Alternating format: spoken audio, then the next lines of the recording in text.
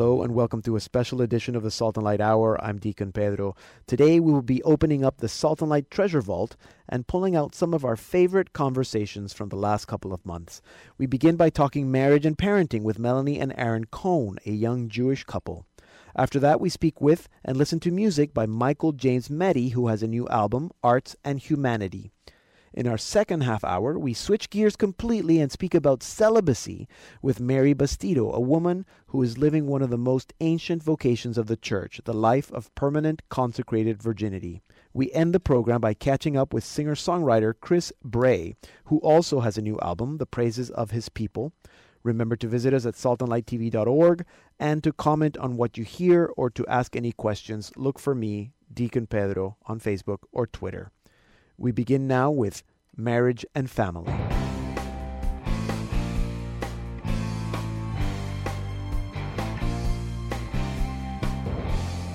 Right now, we are between synods on the family. We had the extraordinary synod, or preparatory synod of bishops on the family last October, and the ordinary synod will take place this year, 2015, also in October.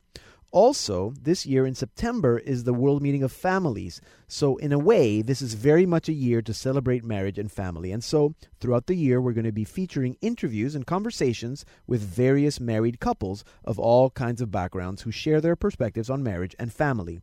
And today I share an excerpt of a conversation I had with Melanie and Aaron Cohn, a young Jewish couple. They've been married for 12 years and they have 2 kids.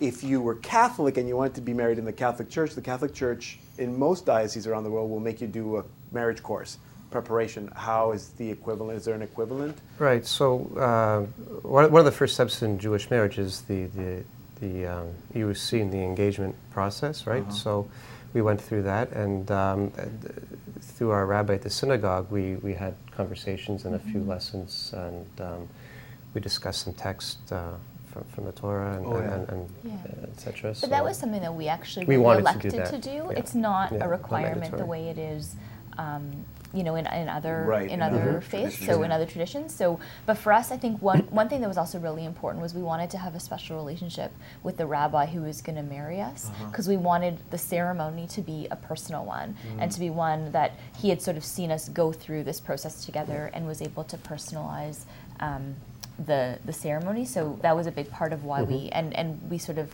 was something that we wanted together. But most of our friends, I don't think, have done that.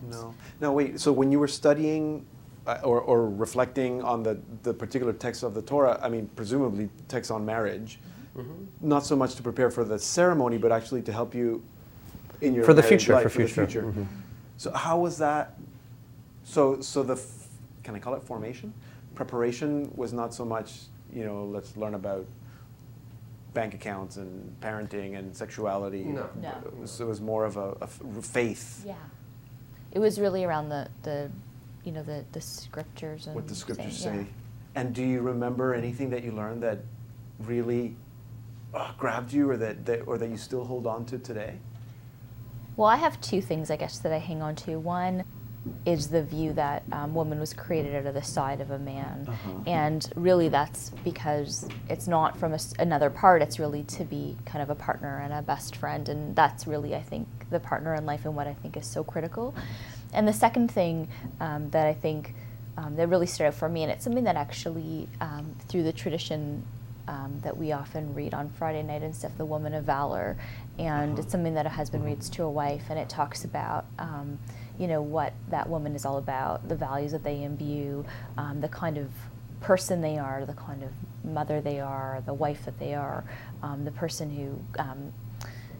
who gives to the community, and that is something that is really has always stuck with me. Let me stop you for a second. This is something that you do every Friday night for Shabbat. It's something that the husband? Yeah, traditionally the husband will sing it to his.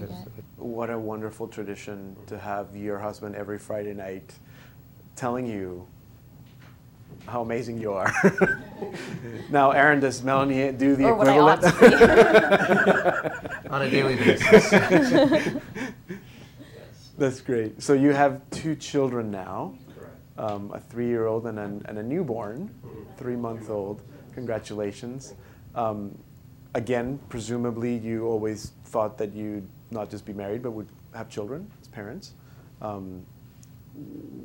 Did you also have some sort of preparation for that? How did you, as a married couple, other than let's just have kids and kind of fly by the seat of our pants, or? Well, I don't think we actually flew by the seat of our pants, because in as much as we were engaged quite quickly, we were married actually for 7 years before we had children. We knew we wanted to have and children. we knew we wanted to be, but right. we also had things we needed to do. I pursued some additional schooling. We got our, so I think, and it was actually something that a lot of our friends have had children sooner. And I think for us, we really wanted to feel ready and kind of be in a different headspace. So for us, it actually was the most amazing blessing at the perfect time. Absolutely. And I think we were quite ready. It wasn't something that we got married and right away didn't think about it. It was something that we really thought through, and we did quite a bit before then. Were you thinking that when you were married, it wouldn't have been the right time to have children, that you wouldn't have been ready, or that there were other things that you wanted to do as a married couple before you had children? Right. I think in terms of the additional schooling piece of it, that we wanted to get through that. But in terms of, still getting to know each other and living your life and establishing a household and that type of a household you want to establish, I think for us from that perspective, we wanted to wait a little bit of time and really be close together before and we really started cultivate our marriage. Exactly. For sure. Were there any ideas that you had about marriage and family or parenting 12 years ago that you don't have now, that has changed now that you are living it? I think, or that have been reinforced? Well, to be honest, I think once you're living it, it changes everything, right? You can say you want to be this type of parent or that type of parent, but it's also the type of child you're going to have, too, that directs that. So from a specific, probably not, but in terms of, it's basically we do it every day. Every day is a different day, and there's different challenges you face every day. Yeah. And I think that's the best way we've done that. So. Yeah. How about you, Melanie? I think really trying to make the most of every minute that I have, because I think they grow so quickly and they change so quickly. And I think all the wonderful things that we experience and all the blessings are also difficult at the same time. And it's, it's the, getting up at night and but I have to say, I try to make the most of those times as well, because I know that I can only hold them for so long and lift them for so long and sing to them for so long and rock them for so long. Yeah. So it's really about taking some of those things that are often seen as challenges and really because, from one day to the next, it changes and then you never get it back again. Yeah. Okay, so that's a lot of really good advice, but I'm going to ask you the advice question one more time, maybe just to end up. So if you had to give advice to a young couple that is considering marriage, I don't know, maybe in the synagogue they mentor young couples, I'm not sure if they do that, and they've chosen you, what advice would you give them? I think patience, patience, communication, learning about each other for sure. But I think once you have that, it forms maybe more of a solid foundation, and then you kind of learn more about each other, right? So, but you need to have that patience for sure. Patience. I would agree. I would see it really as an investment in cultivating your relationship, because you're only as strong together.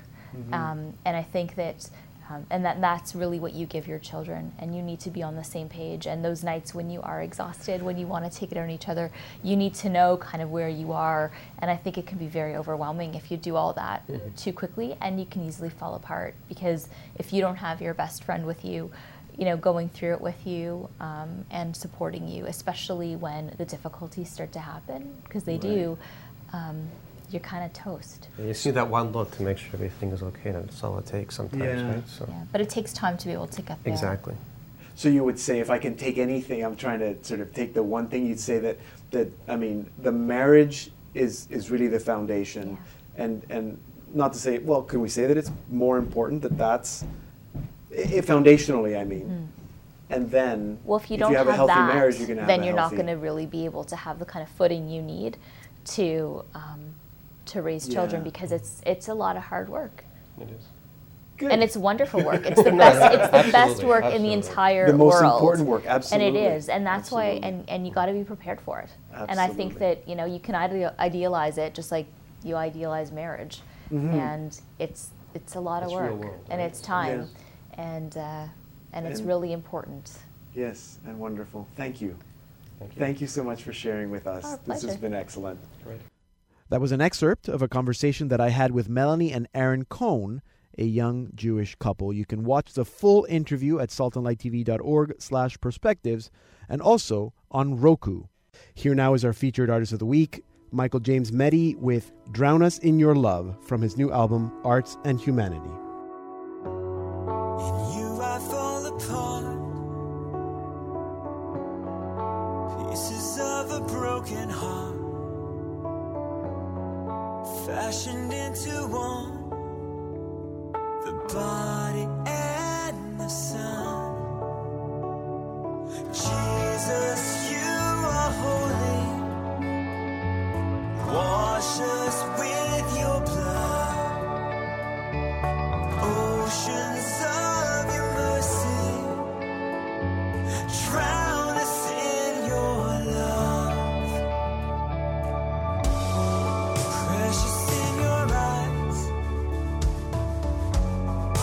though my hands are dirty,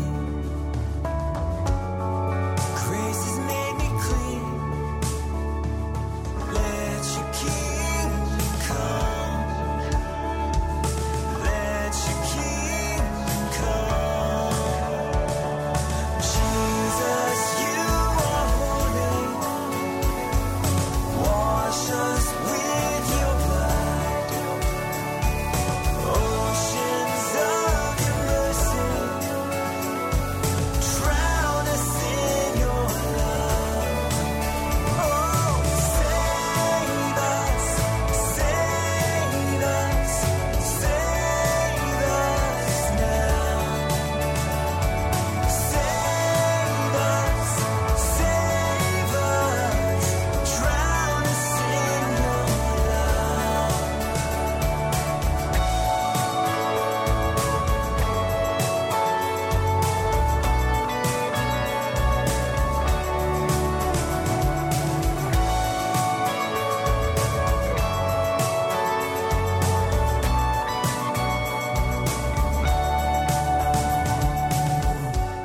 The greater that I sin, the less you keep account of them. Jesus, you are holy, wash us with your blood, oceans of your mercy, drown us in your love. Oh, Jesus, you are holy, wash us with your blood, oceans of your mercy, drown us in your love. Save us, save us, save us now. Save us, drown us in your love. Save us, save us now. Save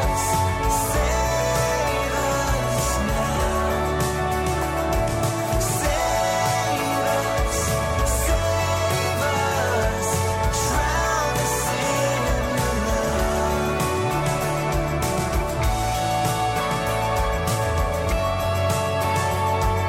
Drown us in your love.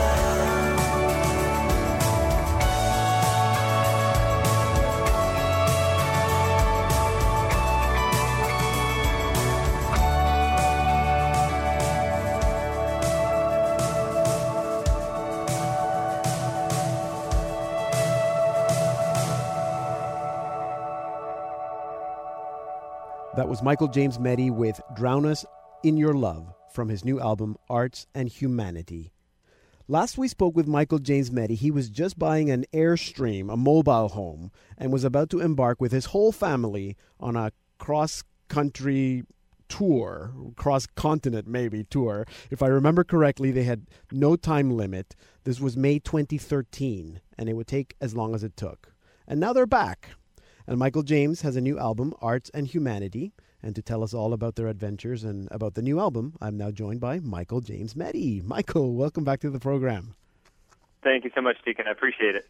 So May 2013, you went, and I know that you didn't go off and never, return for 2 years, but I mean, more or less, did you set out with no direction? Our kind of goal, well, we prayed about it whenever we bought the Airstream, and my wife and I committed that we're going to stick it out for 1 year. Like, we've never camped before. We've never pulled a trailer. It's going to take a while. There's going to be pain and suffering and all this stuff. So it's going to take a year to kind of figure out, up from down and left from right and make sure that this is something good. And we don't want misery on wheels. Like, no. we didn't know if it was going to be a great adventure or if it was going to be misery on wheels. We don't want misery. We don't want to drag our kids all around the country just for whatever. Yeah. But after a year, actually right away, it was only 2 or 3 months in, we're like, wow, this is really an awesome way of living and ministering and sharing our gifts and talents with the broader church.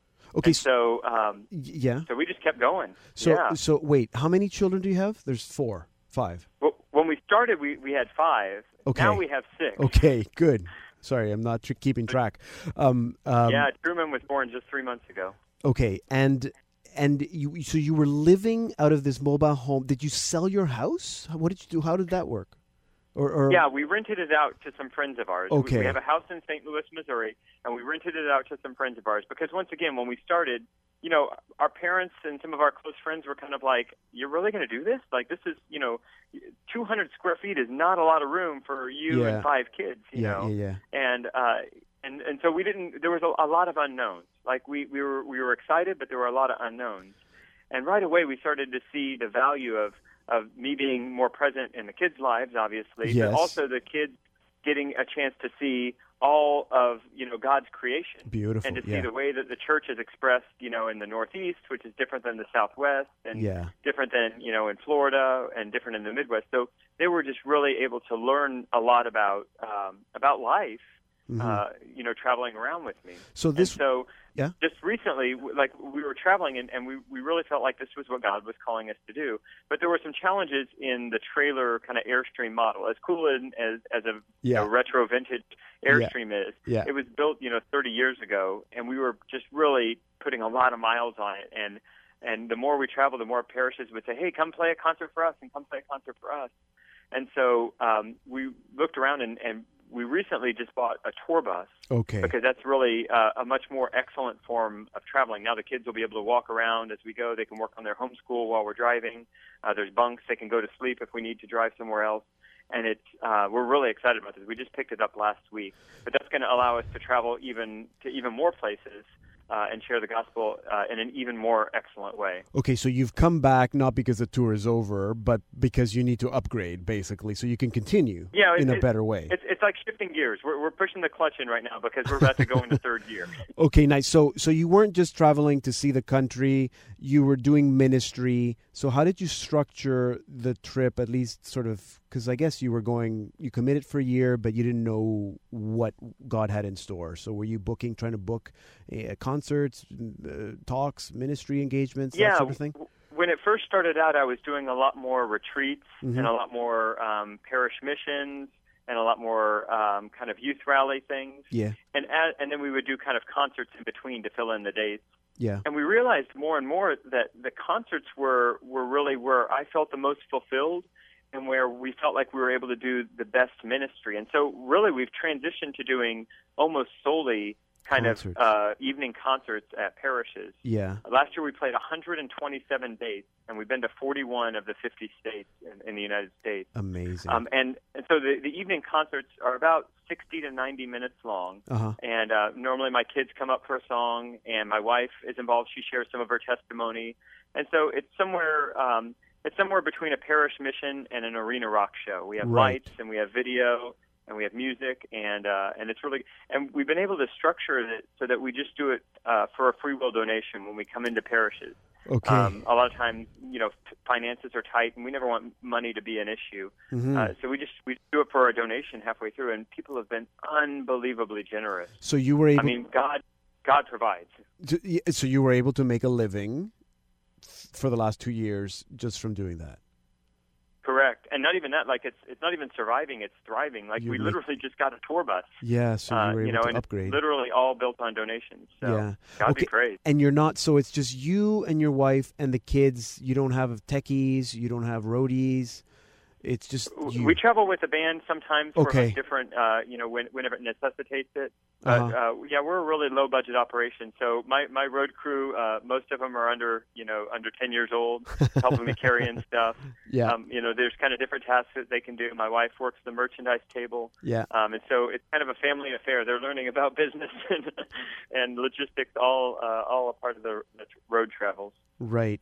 So how was? I mean, this can be great for a family, but it can also be challenging. So talk to me, before you tell me about all the great stuff, tell me about the challenges that you had with, 200 square feet, 5 kids, a wife, eventually a pregnant wife. Yeah. That I don't know how old your eldest daughter, your daughter is the eldest, right? You have a daughter? Yeah. Gabrielle is 10 and a half. She's 11 now. That's difficult for a 10-year-old. It can be. How did you navigate? You and your wife navigate those situations? Well, some of the challenges are that you're in close proximity a lot of the time, especially when it's bad weather out. Mm-hmm. Because when it's bad weather, then everyone is inside. If it's cold or it's rainy, when it's good weather, they can go play at the park. They can play outside, and it's a lot better for everyone. Yeah. Some of the challenges are when we have different dates because of the scheduling back to back, and we have long distances to travel. Yeah, those are hard. Those are hard to be in a car seat or be in in a van for so long, and you run out of podcasts to listen to, and you run out of music to listen to, you run out of audiobooks to listen to, and the Wi-Fi or the cell phone reception might not be good. Right. So those kind of things are challenges on the road, obviously. Yeah. But we've found that the blessings have far outweighed those. Mm-hmm. I think that, as I've lived in different parts of the country, even before we traveled, I was in the military for a while. Yes. I worked at a ministry job for a while. There's this side of heaven. There's always challenges, mm-hmm. And it doesn't matter it doesn't matter how much money you have. It doesn't matter what your state in life is. Like, there's always going to be challenges to be overcome. Yeah. But I think when we approach it with the spirit of charity, and when we approach it with a Christian spirit, you can see that you can offer up your sufferings for something that's even greater. Yeah. So we really tried to train our family and our kids to look at those days and offer it up. And offer it up for other people that might need prayers more than we do. So when you decided to upgrade to the tour bus, is that a family? Was that a family meeting, and your kids had as much say as to whether they wanted to continue? How did you manage that? Yeah, we looked at a lot of different buses, and we talked about converting one ourselves because our needs were fairly specific. Yeah. And that we needed living space and also traveling space. Yeah. And so we would include it in our family's prayers quite often. Yeah. And so it's regular that if it's God's will that we can get the tour bus, and that'll be a place of peace, and that Dad can learn to drive it, and yes. And so, I mean, when God wants something to happen, it happens, and it happened very quickly. Like in the last month, just several different dominoes fell into place with donors and with tax returns, and then the Airstream sold on eBay for the full asking price, and it's like, okay, well, let's do it. And so that's great. We drove and delivered the Airstream, and then we drove back for concerts, and then we drove and picked up the bus, and now we're heading down to Texas for the next couple months.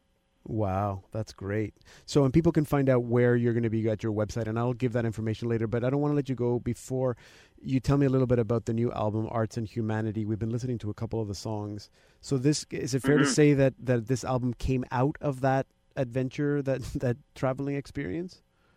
Yeah, very much so. Arts and Humanity, the songs were all written kind of when we were on tour, living in different parts of the country. And one of the things that I saw over and over again is that, and I struggle with this too, is that we have a tendency to kind of segment our church life from the rest of our life, or that we compartmentalize God, or that we kind of have, we let God have part of our life, but not all of it. And I feel like I wanted to try to explore with this album an integrated lifestyle. And that's kind of what we were living. We were living a lifestyle where, you work and you play and you're with your family, and it's kind of bring your kid to work day every day, and it's it's ministry. It's all kind of wrapped up together. Our business and our ministry and our family, it's all kind of integrated. And so that's what the songs I wanted to write about, an integrated faith. And so a lot of the songs use a lot of they're written with a sacramental imagination. And there's some songs that are overtly prayerful, and then other ones that are just talking about spiritual truths, or talking about the riches that our Catholic faith has to offer from more of a cultural point of view. I try to write songs. I try to write songs out of my own life experience, and so songs like "The Beat Goes On." It's really an Easter song. It's a song about persevering through darkness and through suffering and through struggles, and that life goes on in spite of all of that. And so, obviously, as Christians, as Catholics, we can say, "Oh, wow, that's the road to Emmaus. That's Easter Sunday." But it's not offensive to somebody else. I wanted to try to write songs that would invite people back to the church, people that maybe have fallen away. Absolutely. And I think you've done that. It's a really good album, and in fact we're going to play that song at the end of the show, "The Beat Goes On," even though it's Lent. But I guess Easter is part of Lent, so we can look forward to Easter. It's just around the corner. Absolutely. Michael James, thank you so much. I hope that you can squeeze in some Canada dates for your next leg of the tour. And we hope to meet you in person one day. That'd be great. Thanks so much, Deacon. You're welcome. You can find out more about Michael James Meddy, book him for a concert, or find out where he's going to be, or buy his music at his website, michaeljamesmeddy.com. Here now is Michael James with "The Beat Goes On," that song, from his new album, Arts and Humanity. Now I've seen with new eyes, it could have been your smile I didn't even recognize. Now I'm feeling with new skin, my heart beats within, I'm ready to begin again. It's gonna take a while, it's gonna take a while, it's gonna take a while longer. Tick tock, like the clicking of a clock, boom boom, like the pounding of a drum. The beat goes on, the beat goes on. Tick tock, like the clicking of a clock, boom boom, like the pounding of a drum. The beat goes on, life goes on.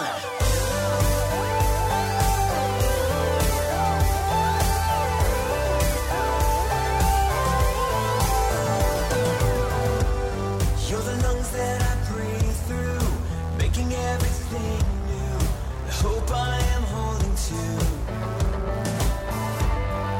This is what I dreamed of before I knew love. You were born from up above. It's gonna take a while, it's gonna take a while, it's gonna take a while longer. Tick tock, like the clicking of a clock, boom boom, like the pounding of a drum. The beat goes on, the beat goes on. Tick tock, like the clicking of a clock, boom boom, like the pounding of a drum. The beat goes on, life goes on.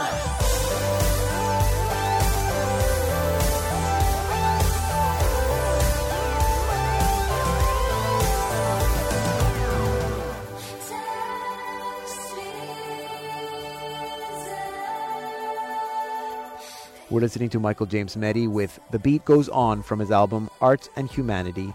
You're listening to a special edition of the Salt and Light Hour. I'm Deacon Pedro. Check out our website at saltandlighttv.org/radio.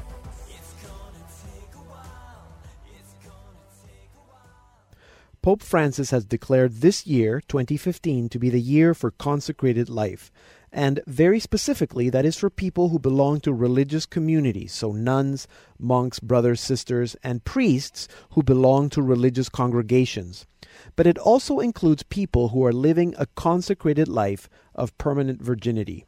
What is that, you say? Well, here's an excerpt of a conversation that I had with Mary Bastido about this most ancient vocation in the Church. The rite of consecration to a life of permanent virginity. Yes. A life of virginity. Yes. Okay. And it's assumed well, that it's permanent. Yes. Okay. So you had been renewing for a year. You spoke to Bishop Sherlock in London, and he said, you can do this as a permanent. This is something that exists in the Church. Exactly. And it's interesting because it's an ancient rite that was very popular in the early days. Well, is it the most ancient form of religious life? I think so. Well, it was very popular in the 4th century, and you'll read some of the bishops talking about the consecrated virgins. Yes. I mean, and I sense it's this impulse from the time of Jesus. Yes. I mean, look at Mary Magdalene, for example. Just that impulse to follow Jesus with her whole life and give her all. I mean, that's at the heart of it. Absolutely. So, but the rite fell into disuse as religious orders grew up. Because I guess practically it wasn't practical for a woman to be alone as unmarried in that society, I guess, in that world. And so the bishops Yes. decided. So that's what happened. But then the bishops decided again in the Second Vatican Council to Which restore was very it. interesting. Yes. 1970, they sort of dusted it off and renewed it and made it available again for women living Yes. in the world. So Right. that's the other little subtext: women living in the world. So it's a celibate life. It's consecrated by the church. Yes, But it's not living in a religious community. that's right. So you're not a religious sister. That's right. You are. And I don't have any sign except for this ring, the ring of consecration. So we don't wear a veil or a habit or anything like that. And you don't profess vows. No, the wording of it is slightly different, like we are consecrated. So, but there's a whole intentionality about it. Like it's like, are you resolved to follow Christ with your whole heart? And are you resolved to receive solemn consecration as a bride of Christ? So the language is very much... It is interesting because you think that there is a vow of celibacy if you're committing to permanent. But it's just slightly different than different. religious life in the nuance of it. Right. So then you just say yes. Yes. And then the bishop lays his hands on you.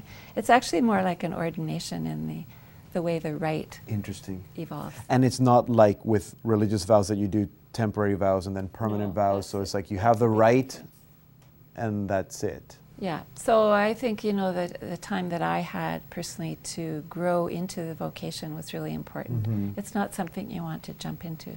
No. Because it is permanent. Whereas at the beginning it was kind of God saying, yes, this is what I want. The response finally was, yes, this is what I want to. Yeah, so again, that's surrendering Yeah, to who you really are. Yeah, and it is kind of the shape of my heart, and it's my deepest desire to belong totally to the Lord. Yes. And it's a leap of faith, and I would say it's the church that's inviting me to believe. It's a church that's calling me to be the bride of Christ. That's not something I would ever assume on my own. I'm like, really?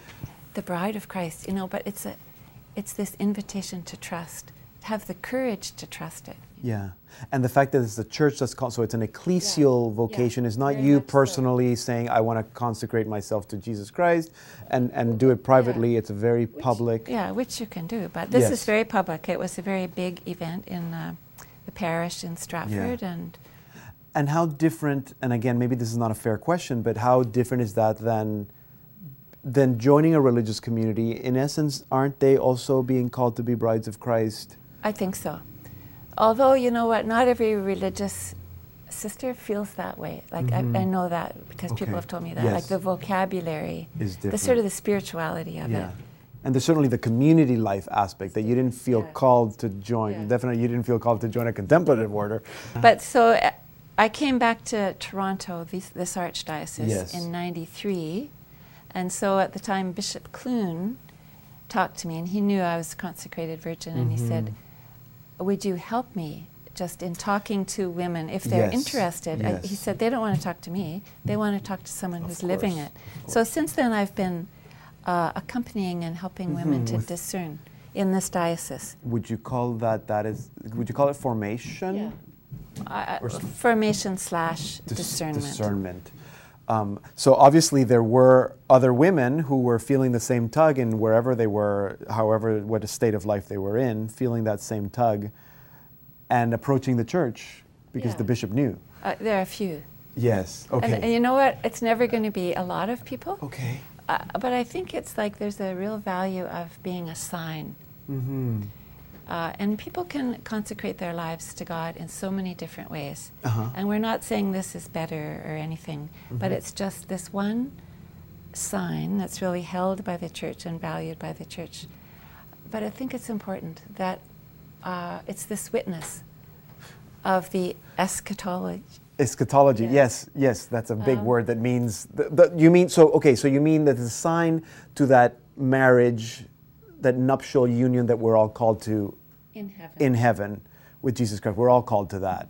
You're a sign in this life to that life that we're all, to that union that we're all called to. Yeah. Is that what you mean? It is, and I think, I think marriage and celibacy are really mutually complementary. Yes. So I think it helps married people to see celibate people, and vice versa. Like married people inspire me, and hopefully I can be an inspiration to you. That like your wife isn't everything to you.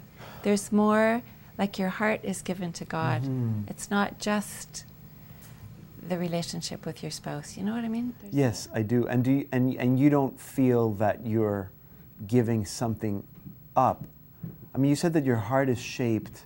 Well, I am giving something up, but it's still my deepest desire. Yes. But there's a sacrifice in it as well. But the same with you. It You're is the not. same You with marry married one life. woman, you can't marry all the rest. Yes. You know, so there's an element of I can't. sacrifice to that, Pedro. Anyway, but I think especially today when our culture is so suspect, it doesn't trust celibacy. Yes. You know, and if you're a priest, for example, it kind of comes with the package. Yes. And even in religious life, it's poverty, chastity, and obedience. Yes. But with this particular vocation, it's just about chastity. Yes. So it's a witness that God really is giving that gift to the church today. Right. And the fact that you're living in the world They because might they have- can work. That's right. Yeah. They have a different mission. Yes. So the work, the help or the guidance that you give some of the other women or the women who are discerning, you're just helping them through the journey, helping them discern what. I guess the real question is if there was someone watching right now Yes. who's thinking, oh, I didn't know this existed. Yeah. This is what Yeah. this is where my heart is shaped. What advice would you give So them? I work with Bishop Boissonneau. Okay, He's in the Archdiocese of of Toronto. Toronto. Yes. So he'd be the one to contact, and you would So meet they would him. contact the bishop directly. Yeah, and then after you meet him, then he would say, I think this is a suitable candidate, so would you walk with this person for a year or two? Okay. That would be typical. So a year or two would be typical discernment. Yes, And then and formation. There's things to read and then reflect what on. happened? And then you would be consecrated. after 2 years. There's not. okay. No, it's not Yes. written in stone. It's just when the time is right. Yes. Yeah. And So that has happened. There's, there's 6 or 8 people that I've been walking with. in the Archdiocese of Toronto, And we're a there's 6 or little 8 group. people. Yes. Yeah, I mean, I say 6 or 8. Some of them left. No. Okay. And how many are consecrated in the Archdiocese of Toronto right now? Right now. Yeah, it's about 10 or so. Like, Oh, there's really? a few that I haven't met, but their names are on the list. Yes. And now, just to go back to being a sign, is it different for everyone?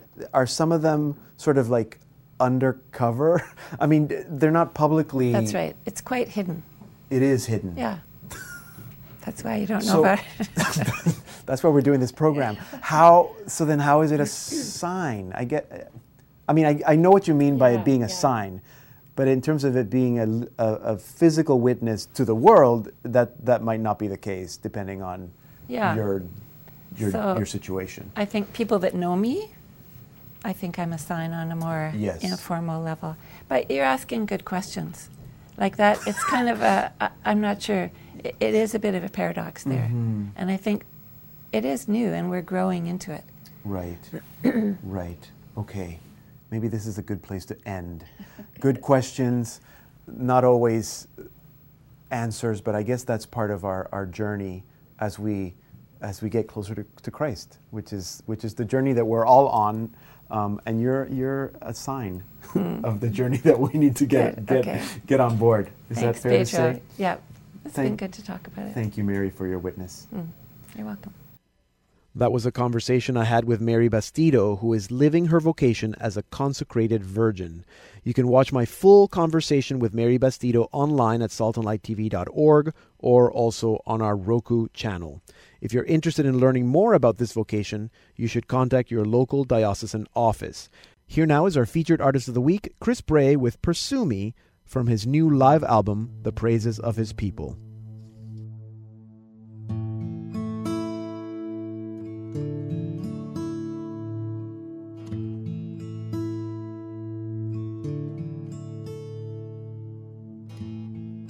How many times I failed you? How many times I've needed to come back to you?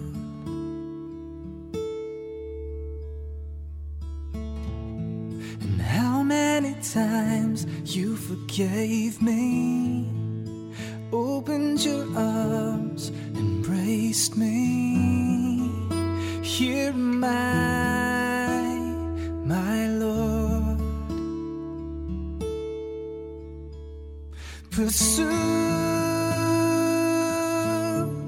me with your heart.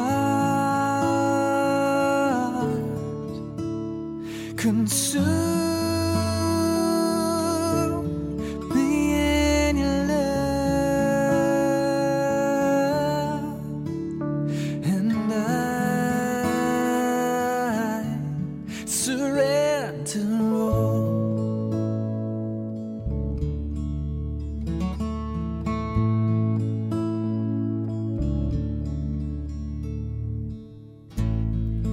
How many times I've strayed you? How many times I've betrayed you with my sin?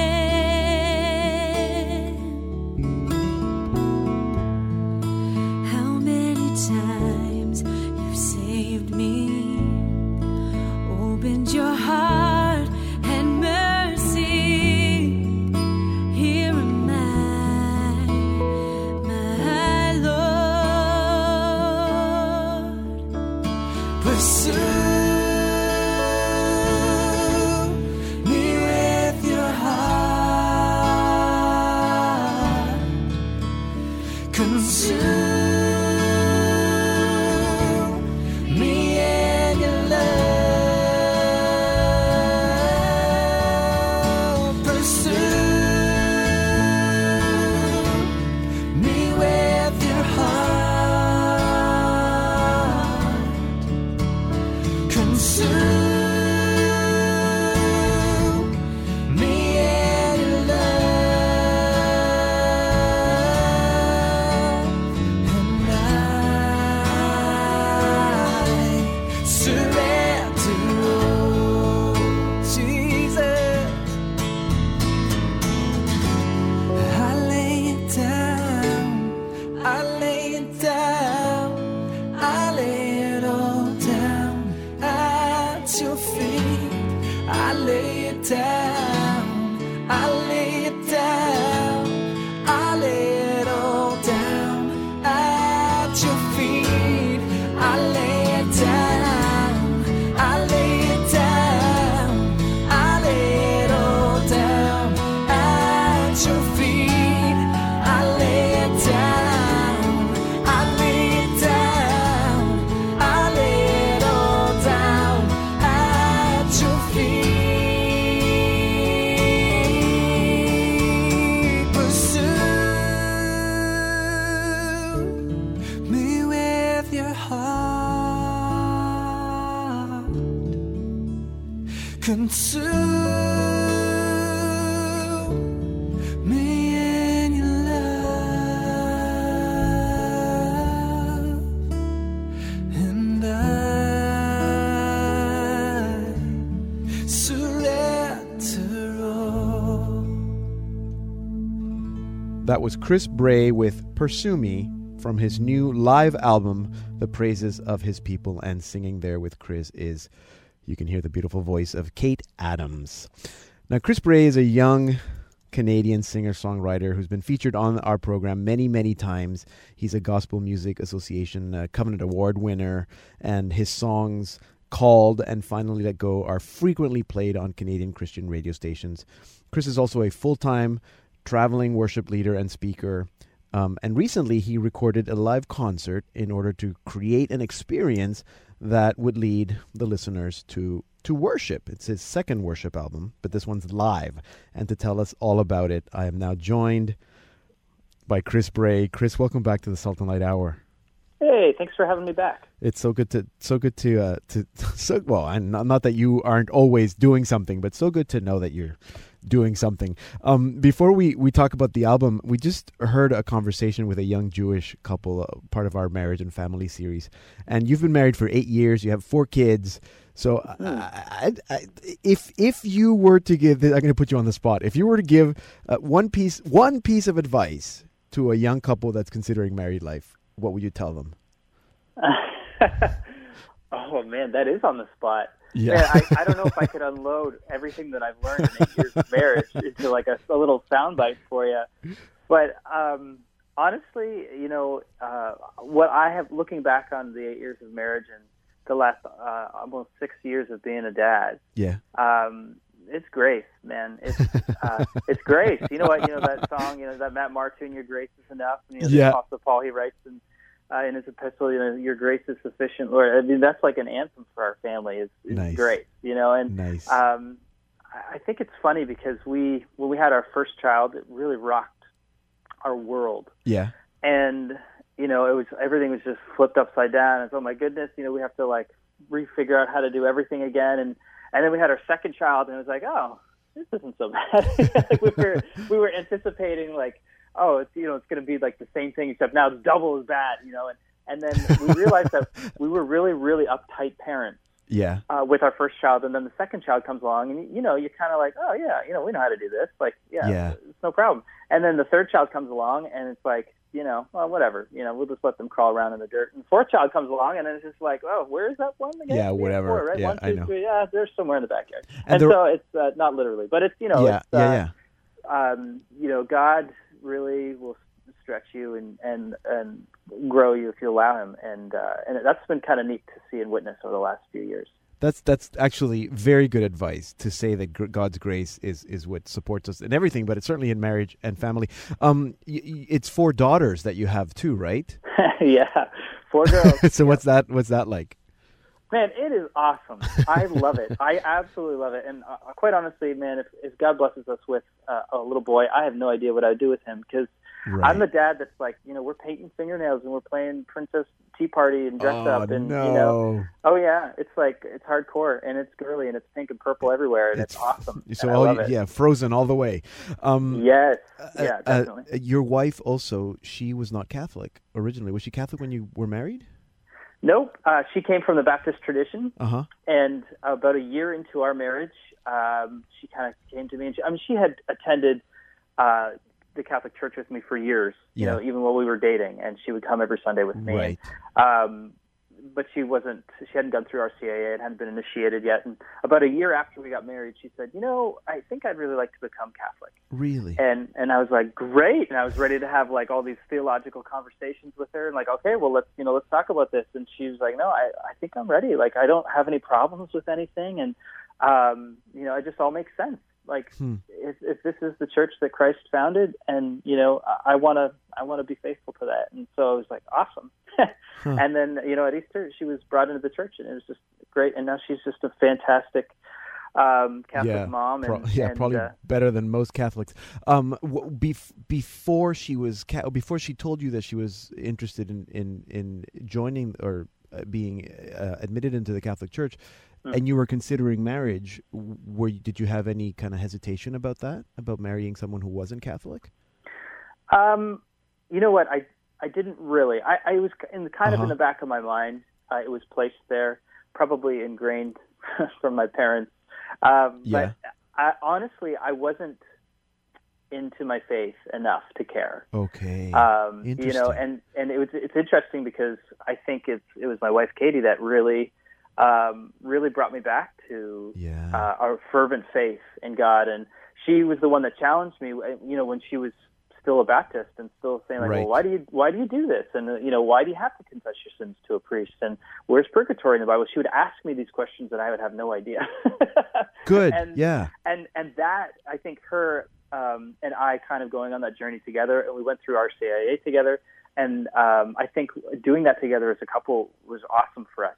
Because we get to share something really incredible together as a married couple now. Yeah, good. Yeah, I'm married to a non-Catholic as well, and I think this is a good segue to talk about the album, because I think it's almost that God has given you, Chris, this opportunity to be a bridge between in the music world, and I've told you this before, and I think you agree, between the Catholic music world and the non-Catholic, the Christian music scene. And you have an album now that it's full of praise songs, praise and worship. Most of them are not written by you or by Catholics, but they're songs that we all listen to in Christian stations. And I think that you're was that when you set out to do this particular album to create that worship experience for your listeners, were you thinking about who wrote the songs and how important it was to have songs that were accessible in that sense? Yeah, I mean, and kind of that's a sort of fundamental of my ministry is I feel really blessed to have that opportunity to be able to cross camps that way. And, you know, I grew up in the Catholic world and that's home for me and it always will be. But to have the opportunity to witness my faith, my Catholic faith, in these different non-Catholic communities is really cool. And I get to share my perspective, which might be a witness and illuminate some things for them. But I also, in turn, I learned some things as well. Yes. And it's really been awesome. You know, the last almost 3 years I've been in full-time ministry, traveling around to different churches and that sort of thing. It's been really cool to see how God is working in different communities and how people have very different expressions of worship, even inside the Catholic Church. Yes. There's so many different expressions. Some people are, you know, more charismatic and they want to raise their hands and get passionate and excited. Some people are really reverent and just love and appreciate the peacefulness of just being in a quiet, empty church and praying, or the various different devotions that we have. And I mean, the list goes on. And it's really been cool to experience that and to witness that.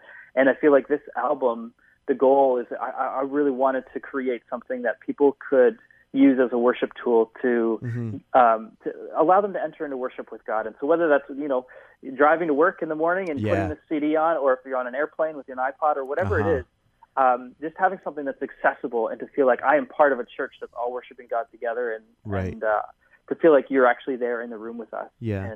And that's how that came about, the praises of his people. That's exactly what it is.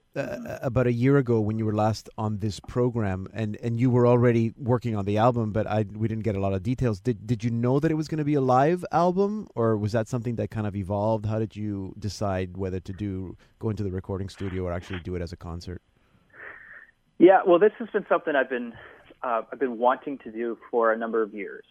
And you had mentioned at the beginning there, this is sort of my second worship album. My very first album that I did, I called the Worship Album. The Worship Album, yeah. Because I had done some stuff in the secular music world, and I really wanted people to be clear to people that no, this is worship. This is a Christian album, and this is for God, and sort of consecrated, set apart, that sort of thing. And this, I knew right away that there's something special that happens when you get a bunch of people in a room and you worship God together. And I wanted to capture that experience so that even though maybe you can't come to a night of worship, or you can't be at this conference or retreat or whatever it is, that you can it's still accessible to people. And, you know, no matter what time of day it is, this is a tool and a resource for people. And so, when I started planning this about a year ago, I had a very clear vision. You know, I want these songs to be songs that people know and love, and I want it to be authentic and live, and that's what we got. You did, really cool. Yeah, absolutely. It is all that.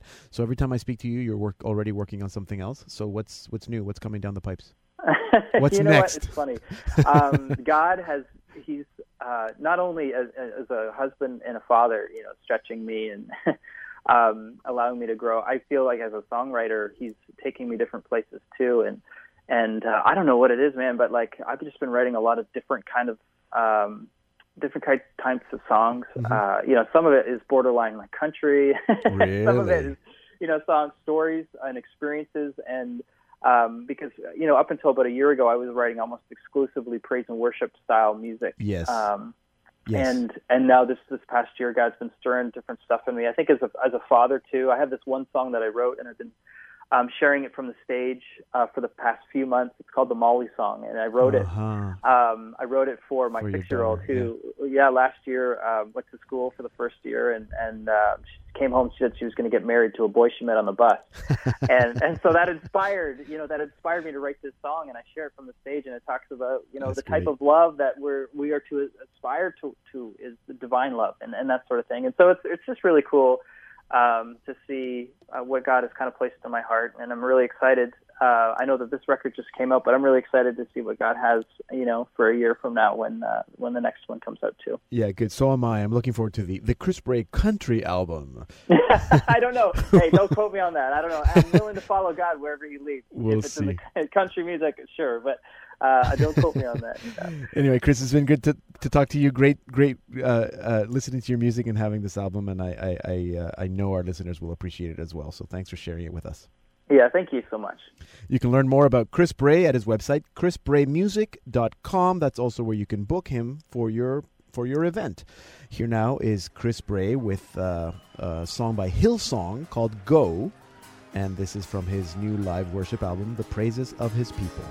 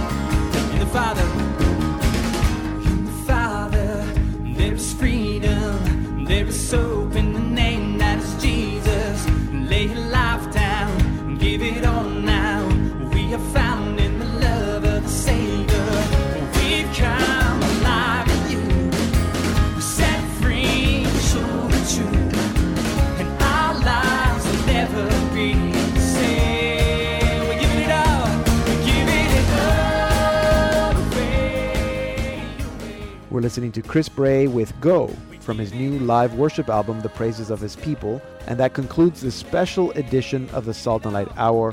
Remember to visit our website, saltandlighttv.org. Any comments or feedback or questions, you can send them to me via Facebook or Twitter. Thank you for listening. I'm Deacon Pedro.